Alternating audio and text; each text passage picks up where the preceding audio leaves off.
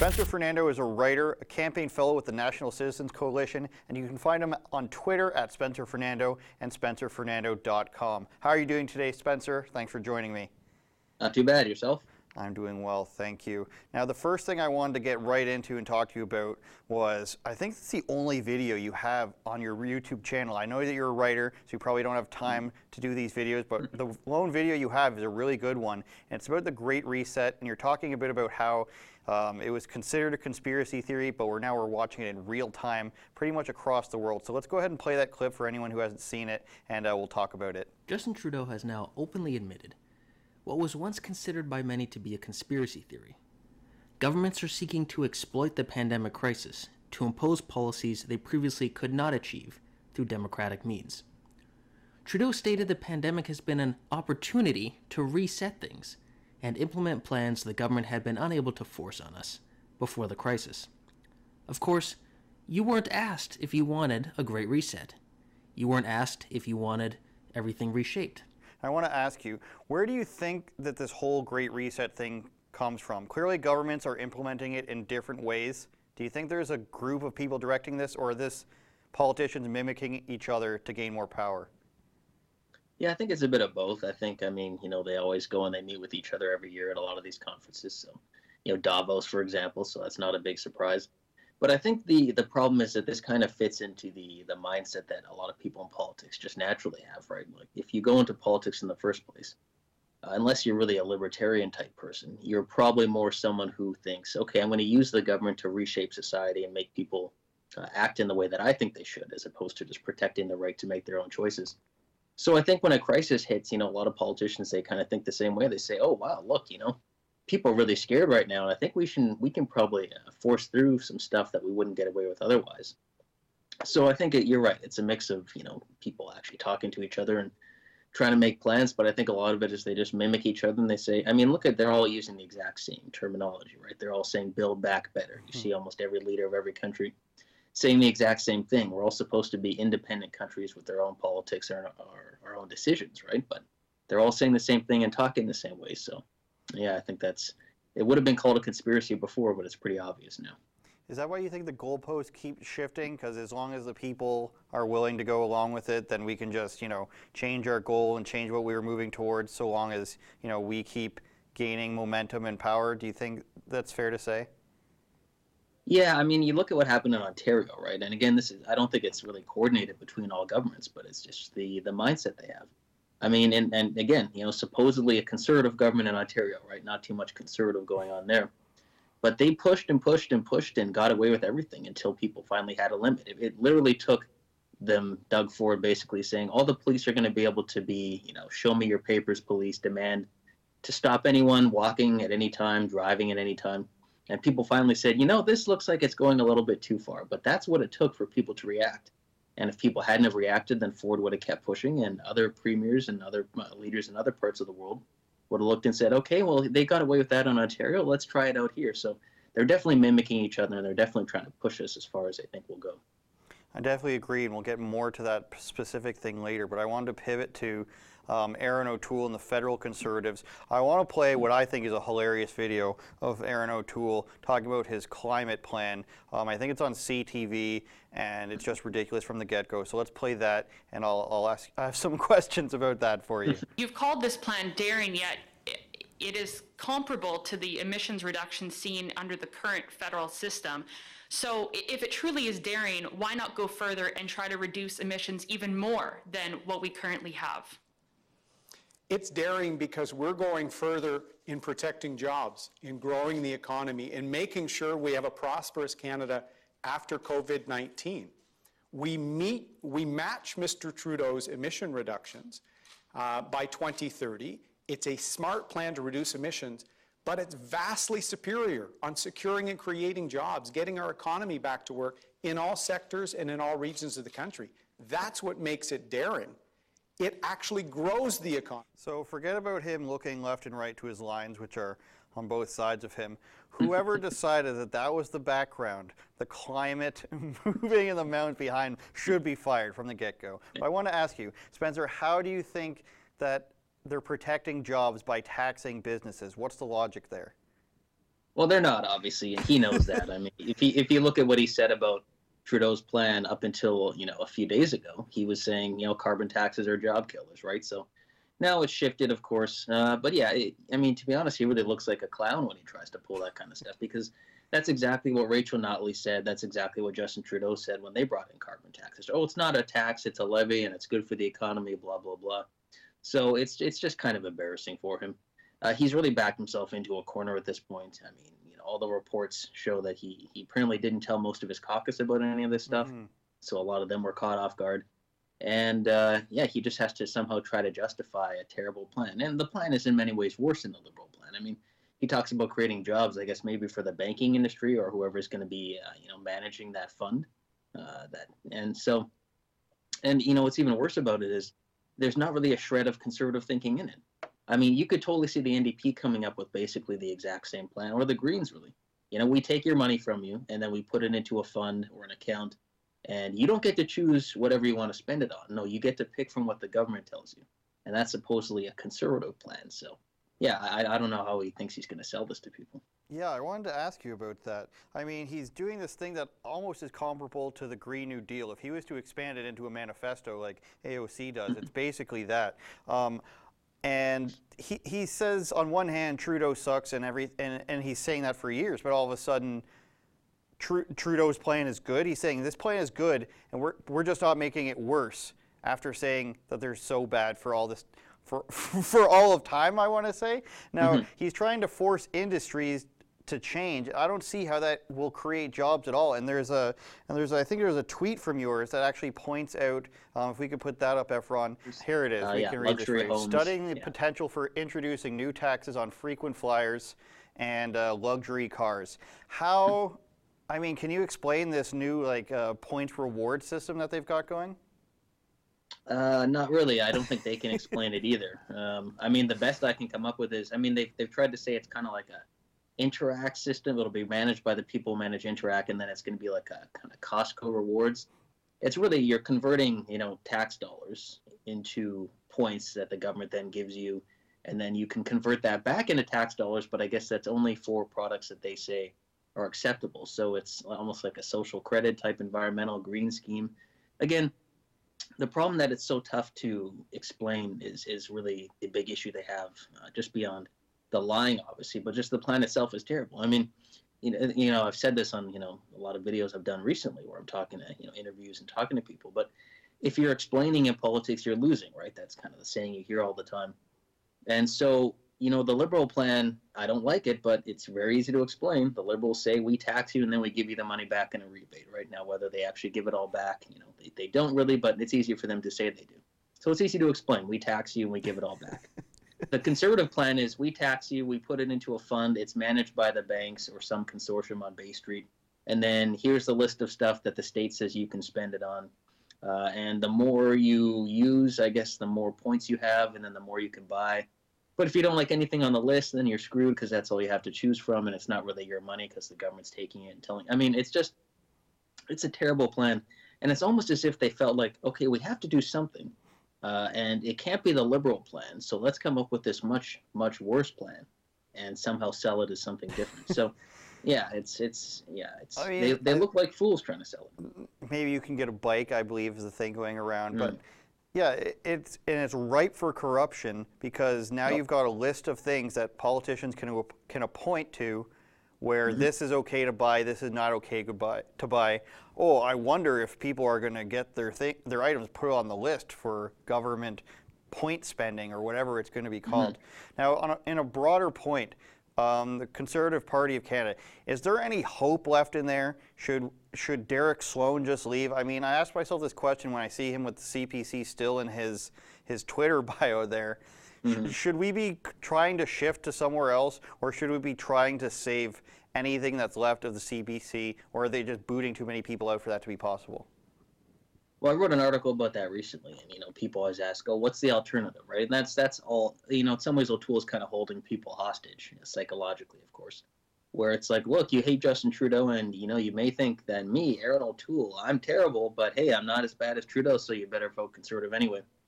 So I think, what I said in the article was, certain MPs who I think have a future in conservatism and in Canada, someone like Michelle Rempel-Garner, Pierre Poilievre, if you live in their riding or you support them, then I'd say keep doing that. You want to keep some strong conservative voices in the country. If you live in a liberal-dominated riding where the Liberals win easily every time, certainly feel free to vote for, the PPC or the Maverick Party, even just once, to send a message to the Conservatives that you can't betray your base and you can't lie and get away with it.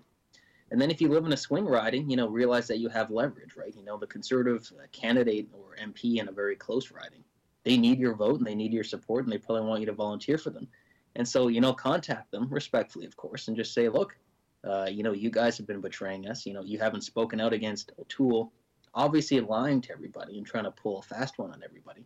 So unless I see you pushing back on some of this stuff, I'm not going to vote for you and I'm not going to volunteer for you. So it's not really a binary thing where people just have to say, I'm just automatically going to vote somewhere else or stay home. But realize that you have some leverage and you can use that and put some pressure on politicians. A lot of them may be, pretty cowardly, but at the end of the day, it's all about self-interest, right? They want to get reelected. So right now they're thinking, if I oppose O'Toole, then it'll weaken the party and we'll lose. And the calculus in their mind needs to shift to saying, if you don't push back on what O'Toole's doing, you personally are going to lose because your core supporters aren't going to turn out for you. So I think people need to, study your riding, look at the vote margin, look at what your MP or conservative candidate is saying, and use your leverage. Yeah, and I think you made great points there about it not being a binary choice. A lot of people were mad in the last election at Bernier for trying to split the vote. Now, obviously, that didn't even actually happen. But I'm sure there's going to be a lot less complaining about people not voting for Erin O'Toole this time around, because it's pretty evident to me that he is not, like Doug Ford, not doing what he was elected on. Yes, it was an election within the party, but they are not doing what everybody thought they were going to do. In fact, they're probably doing the exact opposite. And to your point, there are a couple of them that I think you can throw your hat into sometimes, maybe not all the time. But when it comes to all the things that are happening right now, from lockdowns to police oversight to COVID hotels to online censorship, no one seems to be doing anything about that in the Conservative Party, especially not in the leadership office, whether they disagree with him or not. And I want to talk to you about the OPP. Let's show this video if we can. I'm not sure if you've seen it. A lot of people have by now, so just in case. The OPP pushing over, allegedly, we'll say, for the cameras, a 12-year-old and IDing them. Can we play that one, please?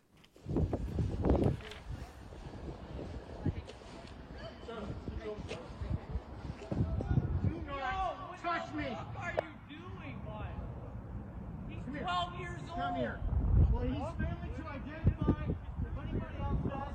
You guys, this behavior is unacceptable. Dude, what are you doing? Unacceptable. You said to clean up the car. You're trying to leave.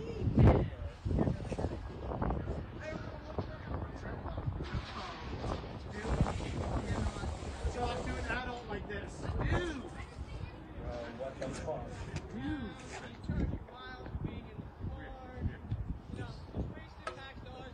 Thank you for talking like that. What am I doing?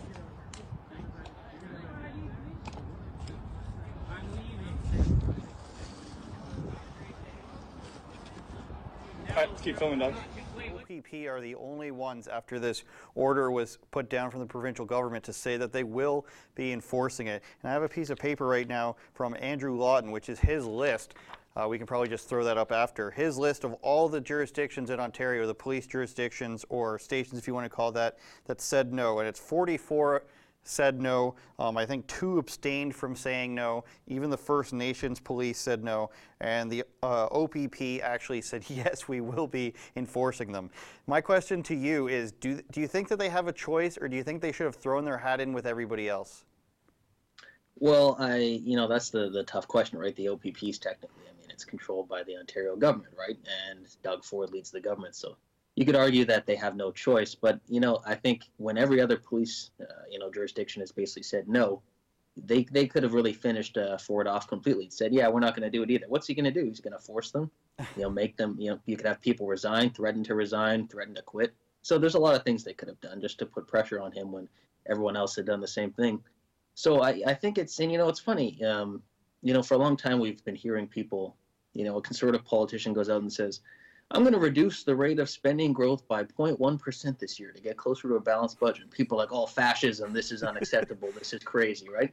And then you've got the police, pushing around allegedly a 12-year-old, right? Let's be careful.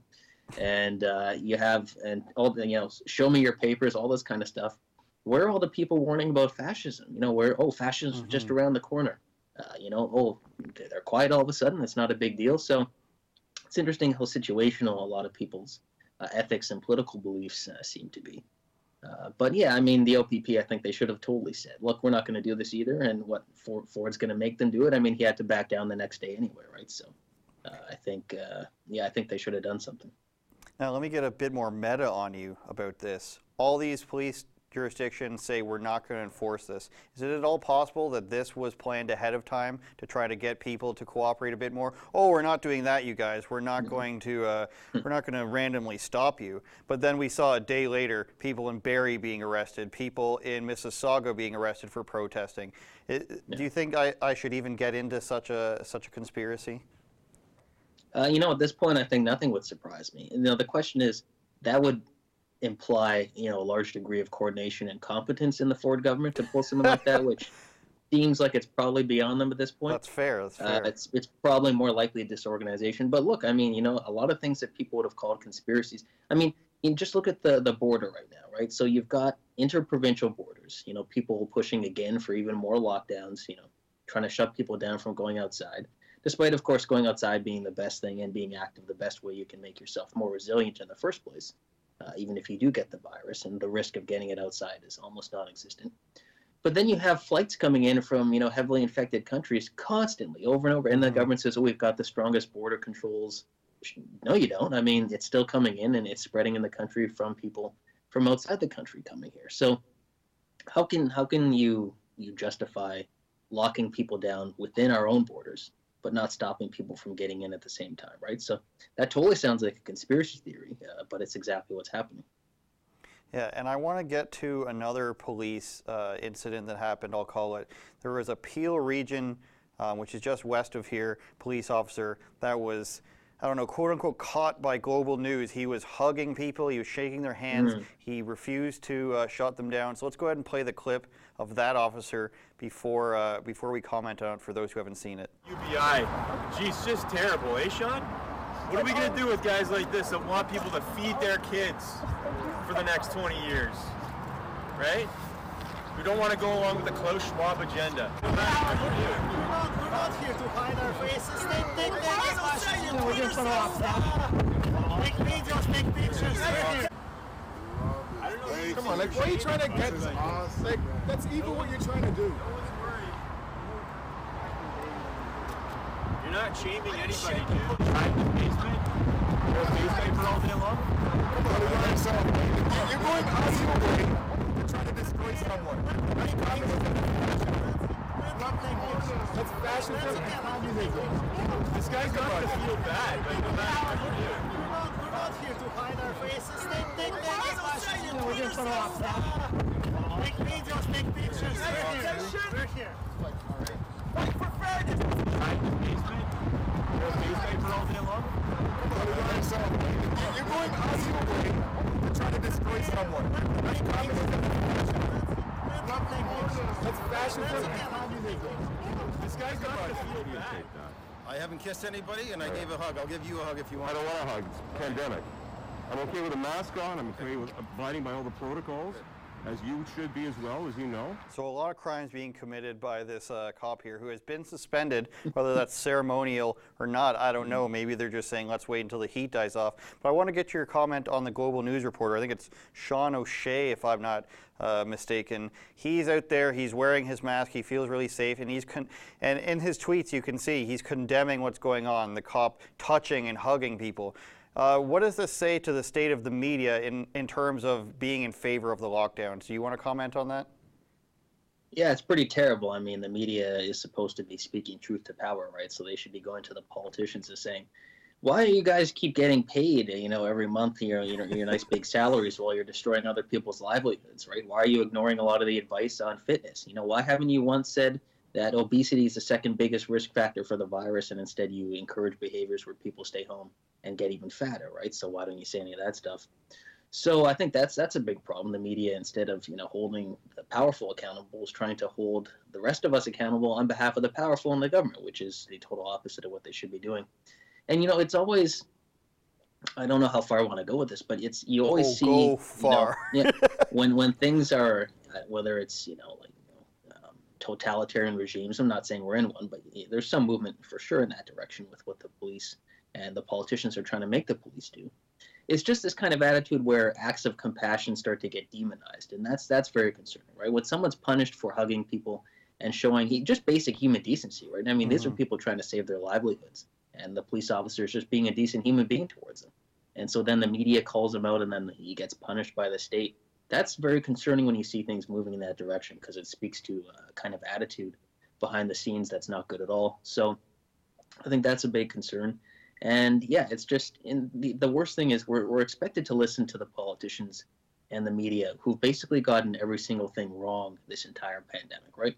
I remember, at the beginning, I was saying, this looks pretty serious. Maybe we should be shutting the borders down, right, and stopping flights from coming in from China. And people, Patty Hajdu, Justin Trudeau, Theresa Tam saying, no, it's low risk. We've got it contained. We have it managed. It's not a problem. Stigma and racism are the real virus. That's the real threat. And we're going to, go down and, hug people, go down to Chinatown. I mean, they were saying things like that. Go down to Chinatown and don't let stigma interfere with things. And then these same people are like, we have to completely destroy all our businesses and run the biggest deficits of all time to stop the virus. And you're going to have to give up most of your charter rights. It's that serious. So the flip that they've made is just, it's stunning. And, a credible media would have held them accountable, but the media has been there the whole time with them. Yeah, it's a big circle of hypocrisy. One government is oppressing us and they're being fascist, but then the government that's actually the same government is just, as it turns out, in Canada specifically, maybe not the United States, but the same government here has now moved towards that, as you were mentioning earlier, moved towards a more totalitarian state. And all of a sudden we should be promoting this for our safety and everything else is okay. But at the same time, enforcing it also shouldn't happen. I mean, we never stopped flights from China. I believe flights from India are still happening. I don't think we stopped flights from a lot of countries that had a high COVID case rate. But here we are 13, 14 months later, and it's still going on. I think we got to leave it there, Spencer. SpencerFernando.com and at Spencer Fernando on Twitter. I think you should make more videos. Start a Rumble account. I'll certainly watch it. Last words to you, Spencer. Well, it's good to talk to you, and I think it's, this is what the country needs, right? I mean, the government, we see what they're trying to bring with censorship. They're trying to, shut people like us down, and I think we all need to push back against that and keep getting the truth out. The truth does win over time. Sometimes it just takes a while. I appreciate you. All right, have a good night, and we'll talk to you next time, okay? All righty, take care. Thanks.